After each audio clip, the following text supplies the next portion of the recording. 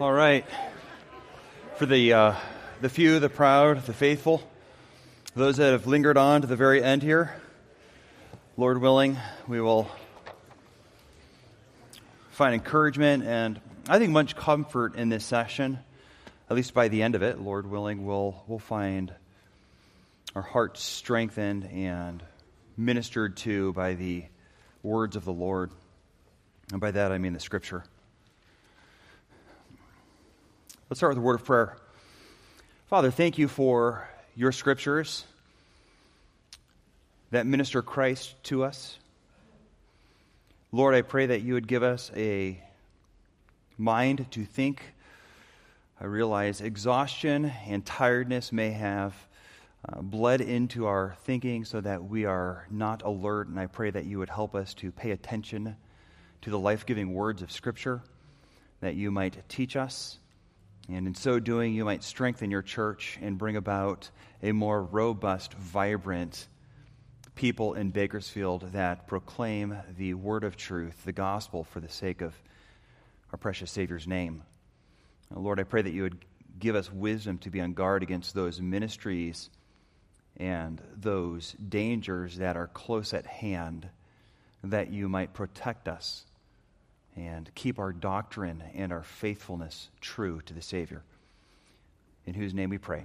Amen.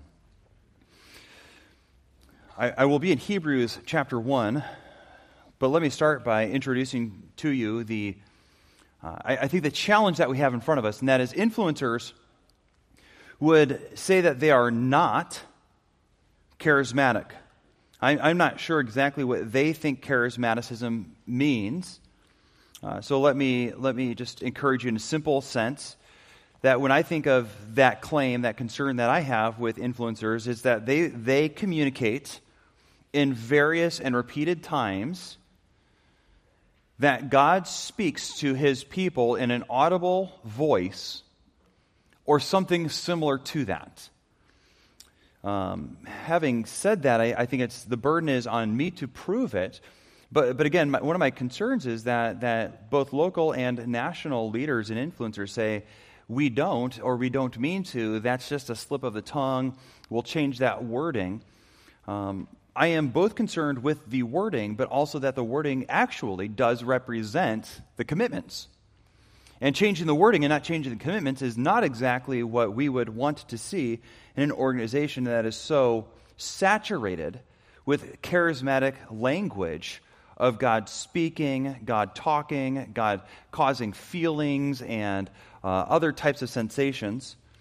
And so let me just give you the evidence from their own writing that, in fact, this language is prolific and meaningful.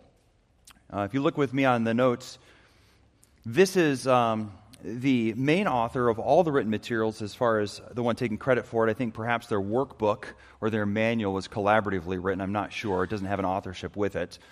But this is out of Beyond the Inner Chamber. In the prologue, so this is not an analogy, this is not some metaphor or allegory, which is one of the defenses I've heard. Is it a vision or creative writing? Maybe it's both. I've come to realize that when God wants to reach me and teach me and challenge me with something important to write, he uses various ways such as people, dreams, visions, and stories with a vision, but with a whole lot of biblical truths. Now, if you're reading that, then what you're hearing is that the primary author of this material is saying, God wants to reach me, and he gives me visions, dreams, and sometimes stories with visions, and a whole lot of biblical truth. That's direct revelation. That is the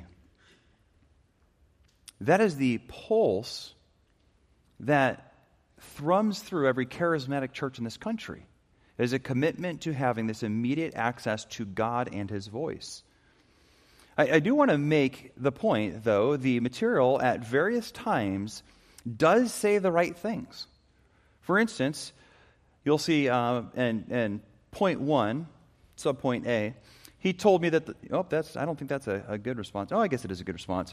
He told me that the Lord would have his children develop their communion with him by reading his word and allowing him to speak to us through it, while applying those passages to our lives. We should then answer him by praying back our responses. I think that's relatively standard. That is, God speaks to us through the Scriptures. We speak to God when we pray to Him. I don't have a problem with that. It's the rest of the mystical talk that fills the material and overrides that concern. My theology professor always described evaluating organizations and people as a fairly simple task. We don't ask where they're standing or what they're saying. We just ask where they're going. And both personal testimony and experiences from people I've spoken to indicate that, in fact, the organization does not only maintain, but promote direct revelation from God. One gentleman told me just a few weeks ago that a man was invited as an outsider who had been part of influencers and was still part of a different study to come and share what God had spoken to him. He had gone to the mountains and spent time alone with the Lord, he said, and then he read to the whole group a series, and maybe it's poetic, I'm not sure exactly, it sounded maybe psalmic. And then he finished by saying, "Thus saith the Lord." That man was invited back to another Bible study to read that again. So I do know that locally, that this type of language is not only permitted, but I would suggest it's promoted. Point 2, mystical talk and experiential language fills the material. When he mentioned my name, he would squeeze my hand and shake it. This is two men, Gabe, who is the superhero of the story, and the protagonist, who's hardly ever named, if ever. My memory just makes me want to call him Mike. I'm not sure if I made that up or if that's actually somewhere. But the protagonist, Gabe, is talking to the main character. And the main character is saying, when he, that is Gabe, mentioned my name, he would squeeze my hand and shake it as if he were lifting up to God. I could feel the energy of his sincere prayer and God's power flow through him to me. This in itself was a meal for me of spiritual food. I don't even know what to do with that. Point B, to know God accurately, we need to know Jesus intimately, and we need to make it our priority to seek this intimacy with Him and to get to know God through Jesus. This close proximity allows His Holy Spirit to affirm what we read about Him as He leads us to the truth about who God is. However, sometimes God will use one of His children who is inspired by His Spirit to show us how to hear God and be taught by His ways, which was the case in my life. That's in An Orphan No More, page 13. It's essential to tune in as you start your time with God. Hopefully you have found a quiet, private, and comfortable place at this time. Look for a place that will allow you to pray out loud if you desire to do so. A good way to begin your tuning is to ask the Holy Spirit to bless you with an intimate time with Him. Ask Him to help you to be able to hear Him and sense His presence. That's in the workbook on telling you how to pray and interact with God. That's not part of any allegory.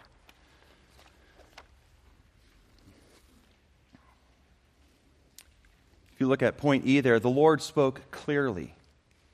Yes, you must believe to receive and release that you may gain. And the Lord spoke these things to my heart. I continued to pace my little area around the campfire. The story continues later. It's also highly emotional in its talk. Now, if you know me well, I'm not an emotional guy. My wife will come home with some fantastic clothing find or fantastic deal, and she'll be bouncing around in terms of emotions, and she is very disappointed in my one-syllable responses, usually like, good. If it's a couple syllables, it's usually like, how much? But there are things that stir me to passion.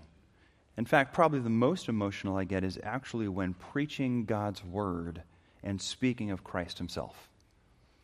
So I do not want to discount emotions as a righteous response, but it is guided by the truth of God's word. It is doctrinally sound, and this is anything but. Point A, I felt a loving embrace almost as if I was picked up by my shepherd and brought into his arms. Tears began to flow down my cheeks when I understood the reality of how Jesus looked at me. Gabe saw my tears and put his arm on my shoulder and said, "I know the feeling, son. It is overwhelming to get in touch with God's love for us, a love we didn't realize that He has for us. Your tears of realization show me that God is building you a strong foundation to help you to know Him better." Point B, boils my blood. I prayed out loud, a heartfelt prayer. These simple words came from what I was feeling deep within. I prayed, "Good night, Daddy. I look forward to seeing you tomorrow. I love you." And then I fell into a deep sleep, feeling wrapped in his love as never before. Just an aside, I'm going to have a handful of these in this sermon as well. In the New Testament, when you see the word Abba, that's Hebrew. It's not toddler. Right? This is not Paul saying Dada. This is Paul going to the native language of the people that he has grown up with, of the language with which he speaks, and saying, the heart knows its Father in heaven because the Spirit ministers, whereby we know He's our Father, so our hearts cry out, Abba. That's Hebrew. That's what Paul thought in, is my guess. Moving on. I am his son, and he is my daddy, and I finally understood what I was missing and what Gabe said I needed. I needed to be loved by the best daddy a man would ever have, and to have him affirm me as his son. Then the orphan spirit is released. 2 more, if you can endure. There are times that an extra special assurance and touch from me, this is Jesus speaking, is needed by my child. This is the place for that special touch from me. It was several minutes before the Lord verbally spoke again. He seemed to be speaking to my heart, my soul, and every cell in my body in a different way. I felt as if I was marinating in His Spirit, and He was imparting to me a special healing that was meeting needs I did not even know I had. Now, granting that this is actually somewhat, allegory is probably the wrong word for this. It's kind of like a visionscape where this man has this vision of going to this cottage, and the author is using it to describe different elements of prayer, for instance, petition, repentance for sin. And this is the recovery room after having gone through the rigors of repenting from sin and feeling beat up by having to repent. And so he sits down and God ministers to him. Okay, so the way like parables or analogies or allegories work is you have the pictured story. Let's go prodigal son. And you have the analog, right? So the prodigal son is actually an analog for the sinners that Jesus was ministering to, for which the Pharisees were angry. The father, whom the prodigal ran away from, is an analog for God. And the angry, self-righteous older brother is an analog for the Pharisees and their self-righteous anger. And it's clear at the end of the story that older brother is alienated from his father. He's outside the house. And Jesus is preaching real strong, and everyone knew what he was preaching, and they were angry at him for preaching at them. Apparently, he had read the Scripture, and he was tearing out and tearing down, as we just heard, right? What's the analog for marinating in the Holy Spirit? Does that make sense? Like, okay, I'm reading this analogy. I get it, man. When I go to prayer, I can pray through praise and adoration. I can move to a place of contrition and repentance over sins and ask God to help me to see myself in light of Scripture so that I can be cleansed.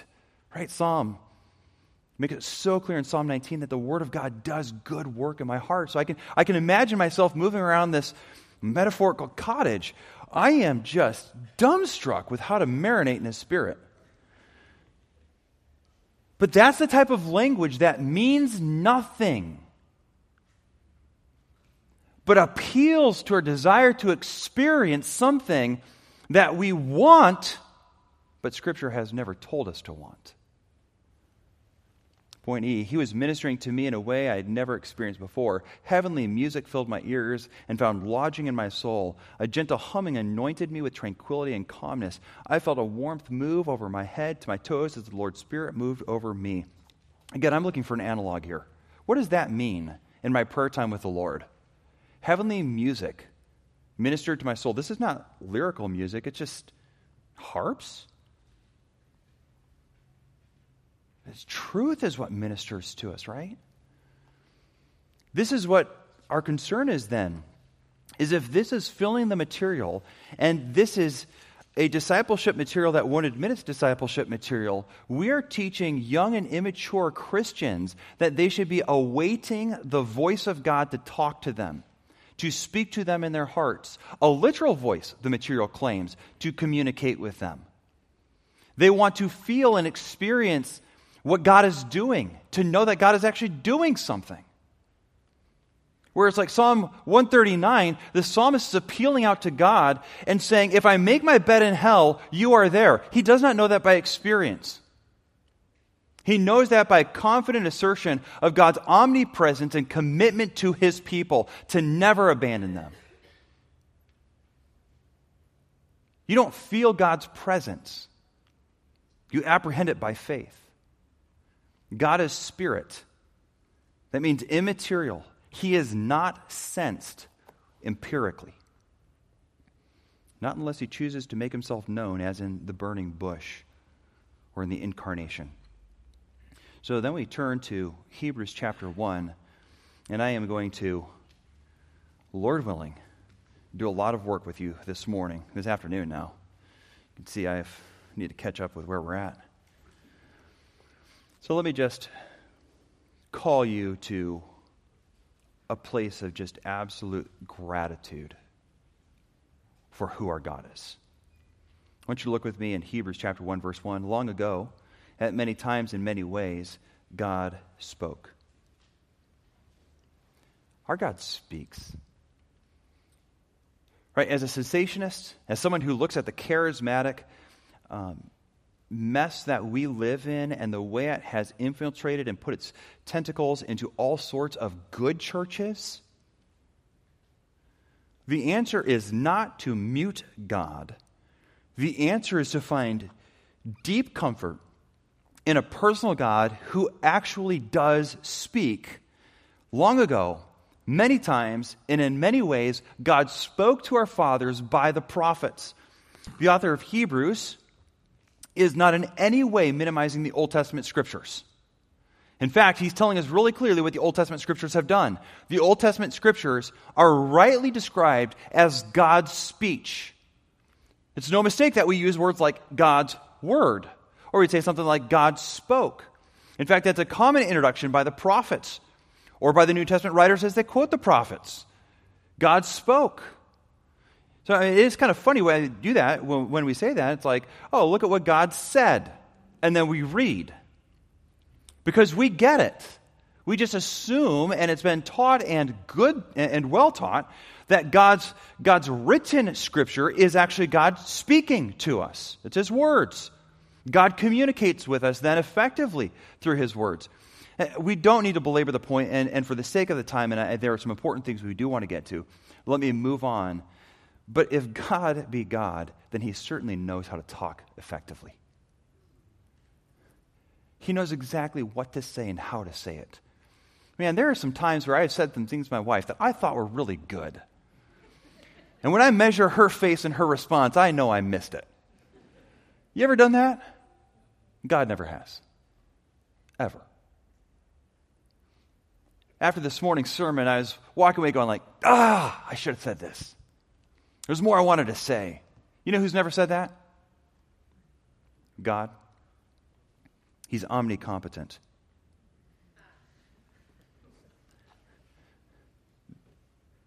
That means that, as in omnipresence, he's present everywhere. Omnicompetence would be he does exactly what is right and wise and best always. He's omnicompetent. And so when it comes to his spoken word, there can be no doubt that he has said precisely what is wise, best, and most effective to bring him glory and his saints' goodness. Moving on, our God spoke through his Son. Look how he says this in verse 2. He has spoken through the prophets, but now in these last days, introducing this new era, the Messianic era, the era of the church, he has what? Spoken. It's an aorist in Plummer's Greek. He says it speaks to the whole set. That is, it's a self-contained unit. In Schreiner's commentary, he says something like this: God has finally and fully spoken. That is, we would expect no more revelation and no more continuation, and nothing else needs to come after, because God has fully and finally spoken in His best speech through His Son. And so when I read the Scriptures, I am not merely reading words, I am reading the revelation of the Son of God. And in such case, as was said earlier this morning, Christ speaks. And when He speaks, it's God speaking in a way that is more excellent, without either impugning the integrity or the truthfulness or the fullness of the Old Testament Scriptures. Christ is superior. Frankly, that is the message of Hebrews, isn't it? Christ is better. He's better, just like, period. Everything can come after that. It doesn't matter. He's better. And so He is superior to the Old Testament prophets through whom God spoke. In chapter 2 it says, therefore we must pay closer attention. Dare we neglect this salvation that Jesus Christ delivers, that was attested. Look with me in chapter 2. Verse 3, how shall we escape if we neglect such a great salvation? It was declared at first by the Lord, and it was attested to us by those who heard. While God also bore witness by signs and wonders and various miracles and by gifts of the Holy Spirit distributed according to His will. So now I'm gonna pull you into the thinking then of the author of Hebrews and draw your attention to John in just a moment. But I would take these texts fitting together to say that the Lord's word through Christ has completed the canon. And so when we get to the end of the revelation of Jesus Christ, and it warns us not to add a word, or the curses in this book will be added to you, I think there's canonical, that means there's an awareness, a consciousness in John the Apostle that he is penning the end of the New Testament, and he's saying, don't you dare tamper with this ever. Period. Now, having said that, I want you to notice that the miraculous signs and wonders are meant to testify, corroborate that God has spoken through His Son. In other words, the very purpose of these signs and wonders, the very purpose for the revelatory work, the very purpose for prophets who heard God and then communicated to the church what God said, was to attest and accredit the revelation of the Son coming through the apostles and prophets. That's why signs and wonders were given. So let me take you to John and see if that won't strengthen our understanding of this thought. Take you to John 14 as well as John 16, primarily John 16, verses 13 to 14. Some other texts not understood well by many, but I think can be quickly apprehended by us. When you come to John 16, Jesus is strengthening the apostles because His departure is soon. You can only imagine what soul-rending moments were coming for these men as they watched their precious Savior die. And for at least a few days, their whole world was rocked. And so He's comforting them, praying for them, and pleading with them to understand more broadly what's happening. In verses 13 through 15, though, He's equipping them for future ministry as well. Verse 13, when the Spirit of truth comes, He will guide you into all truth. For He will not speak on His own authority, but whatever He hears, He will speak, and He will declare to you the things that are to come. He will glorify Me. Who's speaking? The Lord is, right? Jesus is. So the Holy Spirit will glorify our Savior, for He will take what is mine and declare it to you. And all that the Father has is mine. Therefore, I said that He will take what is mine and declare it to you. Nothing less than the Trinitarian work to bring us the Scriptures is at play here. As the Holy Spirit ministers to the apostles And like a spotlight in a dark room, you don't look at the spotlight highlights the speaker or the performer. Jesus Christ is at the center of the stage. The Holy Spirit's job is to be the spotlight so that the church looks and sees the glorious Son, who is the revelation of the Father. I want you to look in chapter 14 with me. I just want to hit this one because it's one of those verses I hear people use, and I'm like, I don't think it means what you think it means. Verse 23, Jesus answered. I'm sorry, I want to look down at verse 26. I need to read my notes more clearly.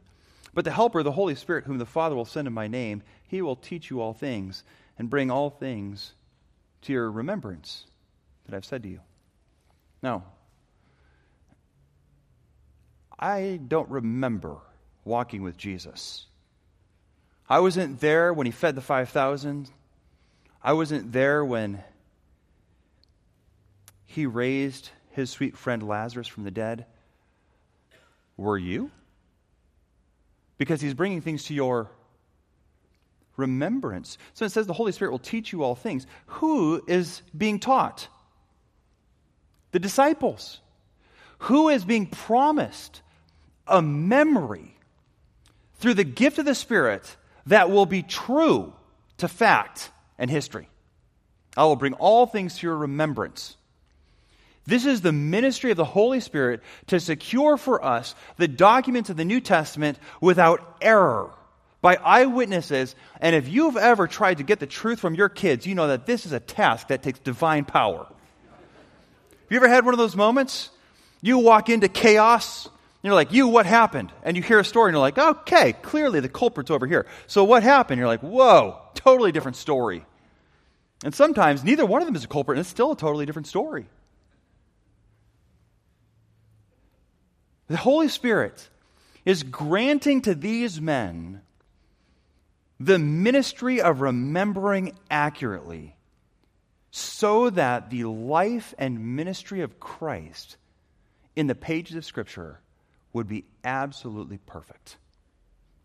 And I can only imagine that the Holy Spirit's ministry did not bring to their attention the exact same things, which is why we have these Gospels that give us points of view that allow us to see the beauty of Christ from different angles. And in fact, it corroborates and strengthens the testimony. I want to take you back to chapter 16 in case you missed some of the details of this text that are just precious for us. Look with me again in verses 13 through 15, particularly if you pay attention to verse 14. He will glorify me, for he will take what is mine, declare it to you. What exactly is being declared? All of it, right? For he will take it all. I want you to back up to verse 12. I still have many things to say to you, but you cannot bear them. But when the Spirit of truth comes, okay, if we just stop on that, you notice it's not the Holy Spirit here? It's the Spirit of what? Why would that matter? Because that's the ministry Jesus is wanting them to see the Spirit is going to bring to them. It's not that he's not holy. It's that truth is so consequential to his ministry of ministering to them as they, in the future, will be used for the founding of the church. He continues, the Spirit of truth comes, he will guide you into how much truth? All truth. All truth. And he will declare to you things that are to come. He will glorify me. So you have two explicit statements. Truth in all things that Jesus has declared. So the Holy Spirit's ministry here is to glorify the Savior by doing all in terms of the communication. So how much? All that God wanted. All that God ordained. Now clearly, as the infinite Son of God, this limited book, it only has so many words. I don't care what translation you have, they're not an infinite number of words at the end. It doesn't go forever. The Holy Spirit has put all that God intended in this book to accomplish his purposes. All. There's not one thing missing. Not only that, we know because it's the Spirit of truth that it's all true. It's credible, it's believable, and it must be believed, or God is not God and is a liar. Right, Titus 1:2. God cannot lie. Further, the purpose of the Holy Spirit is not to glorify himself, but to shine the light on our glorious Savior. So come back with me to Hebrews. You know what? Let's not go to Hebrews yet. I want to bring in a couple thoughts here. Let's go to Ephesians chapter 2. I'm going to argue for cessationism real briefly. It will be very brief, I promise. So Ephesians 2, just tying this together with what we just looked at in John, I just want to equip you to think about this biblically. So Ephesians 2, verse 20, just really simply said, and I know this has been brought up before. So this household of God, verse 19, is built on the foundation of whom? The ministry of the apostles and prophets. So when we read John, and we're told that the Holy Spirit's ministry is going to be one that gives all the truth about the Son so that he might be glorified, and then we read a text like that and we realize that the purpose of that ministry was to be the foundation of the church, then we should be thinking, like most buildings, when the foundation is done, you don't keep working on it. You build on it. That foundation was laid. And just in case it's not clear, an apostle is someone who is an eyewitness of Jesus Christ. That's why the Spirit could bring things to their memory. They actually saw him. They knew who he was. Having said that, let me just bring your attention at least mentally to 2 Corinthians 12:12, where the apostle says, I did the gifts of an apostle among you. Now here's my point with that. If apostles are all in the grave, and they are, and gifts of the apostles were done, then I can at least argue implicitly then, there are not those gifts now. Does that make sense? You with me? Which means I can argue cogently that some gifts stop being present in the church. Are you still tracking? The purpose of the prophetic gifts, the revelatory gifts, Ephesians 2:20 said, was to build a foundation for the church. So now I know apostolic gifts have ceased, therefore I know some other gifts may have ceased too. I think you can logically say that they don't have to continue just because we had them then. Because that's, I think, one of the concerns. In fact, I was doing this little experiment. I had to take a drive real quick. I was visiting some church members, and I started listening to songs on, I think it was 88.3.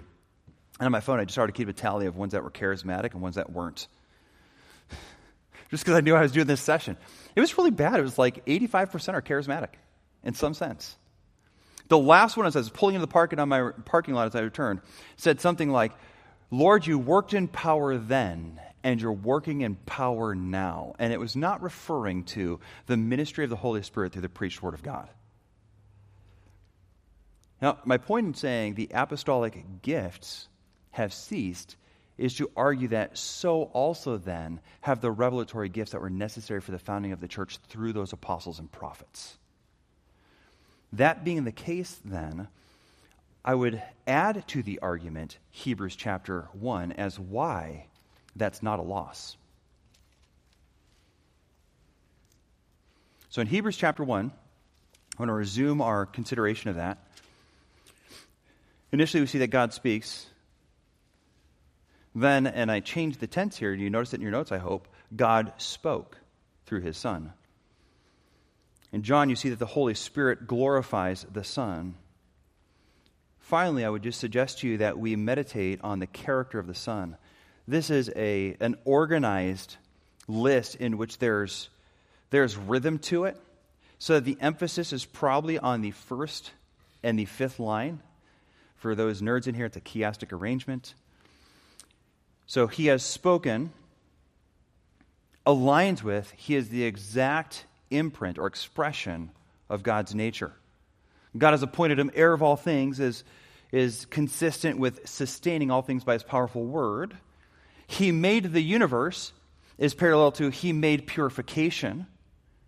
And then the Son is the radiance of God's glory is consistent with the same claim that he is in higher rank than all the angels. That is, he is glorified. And you consider what then the author of Hebrews is suggesting is, I think he is considering the criticisms we might have that God has spoken through his Son. For instance, you might wonder, maybe there was a concern that these words are not majestic enough. This bucket is not deep enough to carry effectively to the listeners all the manifold glory of the Son. Well, to those that say that, the character of the Son is at stake then. And who is he? God has spoken to us by his Son, and he is the exact expression, he is the radiant glory of God. There is no doubt that the Son has the bandwidth to communicate to us all the glories of God. In fact, when you read Exodus, and you read Exodus 33, and Moses has this fantastic moment, and he says something like this: God, show me your glory. Have you guys heard God's response back? I will show you my glory, and I will preach it to you. God believes, you could assume the word no, but God tells us that preaching the word spoken is what Moses needed to hear to have the divine glory communicated to him effectively. So when we come to Hebrews, and it says, God spoken through his Son, he's the heir of all things, he created the world, and he is the radiance of the glory of God, we dare not look at the Scriptures and say, somehow we're losing out by reading words in black and white. God himself to Moses said, I'm going to preach to you. And he does. I am gracious. I am merciful, and I will have compassion on whom I have compassion. He preaches words to communicate his glory to Moses. So when we come into the author of Hebrews saying he is the radiance of the glory of God, he is not in any way telling us that we should look at the Scriptures as anything less than a profound communication that teaches us all that we need to know about God's glory. And there's no experience you need that can in any way improve on what God has said. Or you're impugning the radiant glory of the Son. Or perhaps you think somehow we are like uninvited guests, Johnny-come-latelys, and if only we could have walked and seen the real Jesus, then we could have known. God is speaking through the heir of all things. There is no one who owns more than the one who has inherited it all. Not merely is he the one who is the heir of all things, he is the one who sustains all things by his powerful word. Do you know if God's word successfully does what it says it will do? Well, if God can hold you together by his word, if he moves cosmic dust that will never be seen by a human eye, in galaxies that will never be seen by the human eye, and he moves it according to his perfect will and his perfect attention, then we can be confident that when he speaks through the words of Scripture, that he has accomplished and will accomplish anything that he designs. His word is moving this world. It is not governed by laws of gravity and physics. It's governed by the Son's word. So when we have God speaking through the Son, we should have every confidence that this is effective communication. It is trustworthy. It gives us all of the glory of God that we need for life and godliness. There is nothing more to be said when the Son has spoken and sat down at the right hand of God. He is the one who created this world. He created you. And he has not only made the world, he made purification. There's nothing about salvation that the Son doesn't speak to you, that you need to know. He has made purification, and in his word, he reveals to us how to be pure.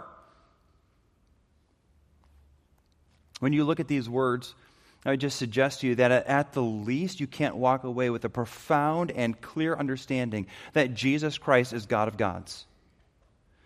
In order to communicate the radiant glory of God, You have to own the radiant glory of God. So I suppose you could think of this as in two different ways, but I think one is not correct, but I don't think either one really matters in terms of the deity of Christ. One would be a mirror. And for a mirror to reflect the glory of God, it would have to be a mirror that could sustain and perfectly reproduce that glory, and only God could do that. I don't think that's the best way to take it. I think the best way to take it is that glory is actually coming from the Son. That He possesses by right the very nature of God, and He expresses to us the very glory of God. He is God. He is the exact imprint, like a penny stamped with the imprint of Lincoln. But more so, He's the exact imprint of the nature of God. So if you were to say, how do we know that this word be true? Because it carries with it the very glory of the nature of God, and God is true. How do I know that this word is sufficient? Because Jesus Christ has spoken through it. He is revealed in it.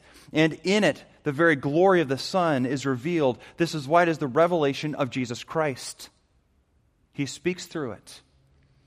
To impugn the word of God is to impugn the Son of God. So here's what some of the confessions have said historically about the sufficiency of Scripture. This is the Westminster Confession. The whole counsel of God concerning all things necessary for His own glory, man's salvation, faith, and life is either expressly set down in the Scripture, or by good and necessary consequence may be deduced from Scripture, unto which nothing at any time is to be added. Did you hear that? What does the Westminster Confession say about new revelations from God? Nothing is to be added, whether by new revelation of the Spirit or traditions of men. They're going after the crazies and the papists, right? No new revelations. You Anabaptists, stay in line. Stop it, you radical reformers, right? They're going after people who are untethered from Scripture because they wanted experiences. They wanted the supernatural touch. And they're going after the papists who just had tradition and loyalties to money and power. He says, the Westminster says, no, God's word is enough. John Owen says it this way: the Holy Spirit of God hath prepared and disposed of the Scriptures so as it might be most efficient and absolutely perfect way and means of communicating unto our minds that saving knowledge of God and His will which is needful, that we may live unto Him and come unto the enjoyment of Him in His glory. All divine truths necessary to be known and believed, that we may live unto God in faith and obedience, and come unto and abide in Christ, as also be preserved from seducers, are contained in the Scriptures. God's word is not merely just enough. It is sufficient for all that is to come. It is sufficient for whatever troubles are in your life. It is sufficient to shape the church. It is sufficient to protect us from wolves within and wolves from without. God's word accomplishes all that He sends it to do. 2 Timothy makes this clear in a passage referred to many times throughout the morning. Let me just remind you, the Word of God is inspired or God-breathed. That's the only time that word's used in Scripture. So it's an incredibly unique word, probably coined by Paul there, to explain the unique properties of the written Word of God. That inspiredness, if we can use that word, leads to its profitability. That means it will successfully accomplish the task. And then he gives two categories and two applications of those categories. He says that it provides instruction, that is what we should believe, right? Or doctrine, that's what we should believe. It produces then what we should believe and what we shouldn't believe, what we should do and what we shouldn't do, so that we have doctrine, reproof, correction, and instruction as this kind of quadrant of thinking about how we live and think. Does that make sense? What should you think? The Bible tells you what to think. What should you not think? The Bible tells you what not to think. Well, what should we do? The Bible tells you what to do. You know what the Bible also says? What you shouldn't do. So that the man of God may be complete, thoroughly equipped for what? Every good work. Every good work. So what do you need? Like, what more do you need? You don't need anything more, is what Paul is saying.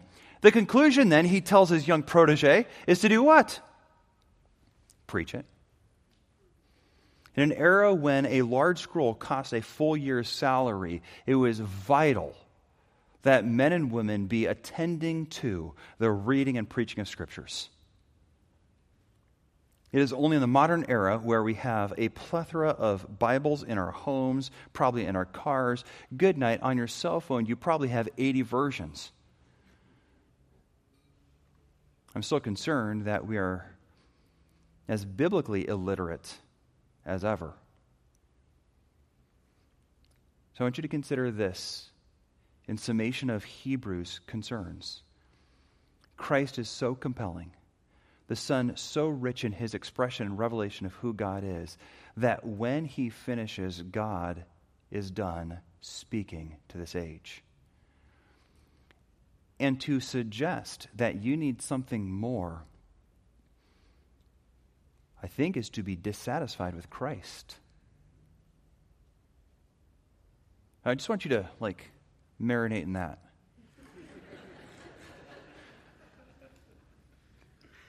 Seriously. If you want something else, it is not a deficiency of the Scriptures, but in you. If you need something more, it is not a lack of worth or value or effectiveness of Christ the Son who has spoken the revelation of God. It is a lack of attentiveness and communion with your Lord through his word in you. So the question before us is, should we take Sola Scriptura, who take Sola Scriptura seriously, allow Christian ministries within our churches? A sweet friend of mine wrote my sermons for me. I don't know if I had mentioned that before. I probably should have started there. The first sermon was, yes, do little alterations in the gospel matter. The second sermon he wrote for me was, no. Should we partner with ministries that are charismatic? No. That was the whole manuscript he gave me. So I want you to consider it, and just let's process together how we think about ministry. There is a lack of contentment in living by faith that is epidemic in the modern church. And here's what I mean by that. How do you know God is with you? The psalmist would tell us by faith. How do you know he'll be your protector in trouble? By faith. How do you know when life hurts and you feel all alone and abandoned by every human in this world? How do you know God has not abandoned you? Is it a feeling? Is it a sensation? Is it the hairs on your arm getting all tickled? It is by faith we know our God is with us. And the supremacy of feelings in the modern church is an abandonment of satisfaction with Christ himself through his word. Why would we ever call into any church a leader who is urging people to lean into their feelings, to lean into revelations that seem to imply the word is not enough? To stir up a dissatisfaction in the faith God has called us to live by, and instead lean on feelings as opposed to faith. Why would we ever do that to our churches? If you love people, if you love the Savior, if you love the Word, then you do not want anyone leading anyone who's going to appeal to them to lean into feelings, because it will lean them away from faith. Spurgeon said this: faith is the soul's eye by which it sees the Lord. Faith is the soul's ear by which we hear what God, the Lord, will speak to us. Faith is the spiritual hand which touches and grasps the things that not seen yet. Faith is the spiritual nostril which perceives the precious perfume of our Lord's garments, with which we smell myrrh and aloes and cassia. Faith also is the soul's taste, by which we perceive the sweetness of our Lord and enjoy it for ourselves. Faith is the central way we apprehend the presence and the grace and the sweetness of our God. Why have we lost a call to move people to trust instead of feel?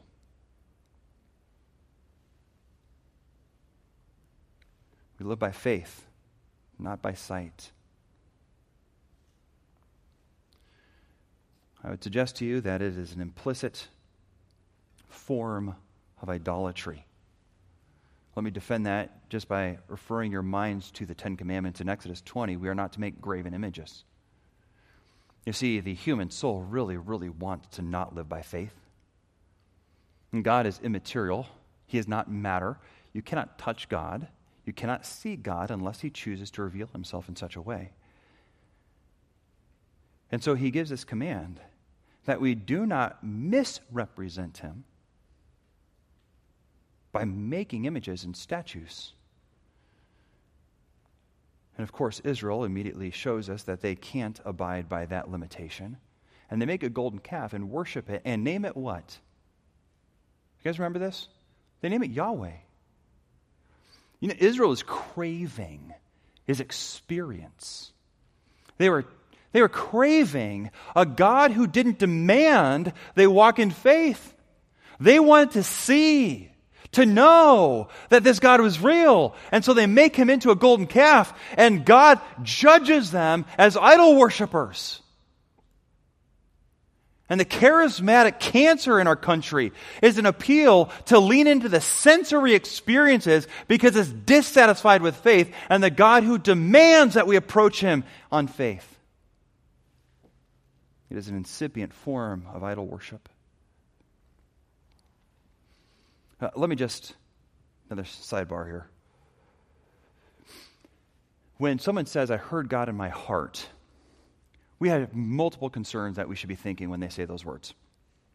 First, I commune with God by going to Him in prayer. Hebrews 4 gives us this image, and I think it's really helpful for me. We enter into God's presence, and He says we come before the what? The throne of grace. You know what God doesn't come into? My head. I pray to Him. Our Father, who art in heaven, not my head. The God in your head is your imagination, not the God who dwells and rules from on high. And I think we ought to be really, really consistent on calling people to be careful in their speech, because my guess is what they actually mean is something. Scripture has informed my conscience has burdened me to do something, and I think God would be pleased with it. And they say words like, God spoke to me, and we have got to get rid of that linguistic trash. It is opening the door to charismatic problems. So stop using words like God spoke unless you're talking about this. Stop using words that indicate direct revelation. Because I think if I'm going to give the benefit of the doubt to the influencers ministry, they probably read words like God spoke to me, and they read it to mean some spiritual impression in the inner man that's consistent with most of evangelicalism and is frankly inconsistent with Scripture. Christ is enough. God has spoken through His Son. Why do you need more? So in the question of should we let other ministries in, I think the question we should ask any ministry leader is, why aren't you satisfied with Christ? And if you're not satisfied with Christ, what qualifies you to be stepping up into ministry and leading anyone anywhere? Sit down until you get satisfied with Christ and His Word. Learn what it means to meditate on the Word of God and be satisfied with your Savior's ministry. If He is the bread of life, then spend time being spiritually fed and so richly satisfied with Him that you need not find your mind and imagination filled with other concerns. And finally, theological competency and vocabulary seems to be a basic expectation of most ministry leaders. So if we have ministries that are asking for us to partner with them, and the ministry leaders cannot theologically communicate accurately the Word of God, then they should not be leading. It seems like a simple outcome, right? But if you say you believe this, but you talk like this, I know all the people that you're discipling are going to believe this. So I guess I don't care what you say you believe until you speak theologically clearly and until you speak with biblical consistency. Then sit down and learn.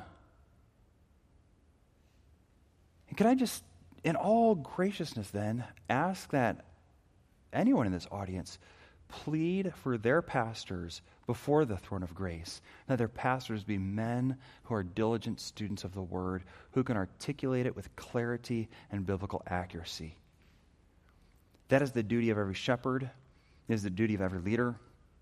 And just a broad appeal then, I hope you all are evangelizing your own children and your grandchildren. Do so with theological clarity. Call them to embrace Christ and the saving benefits that He brings with Him, and that they might cling to Him and be satisfied with Christ's Word that the Holy Spirit has brought into being through the ministry of men, so that we might see the revelation of Christ, be satisfied with Him, and not eager or longing for something outside of the gifts of Christ.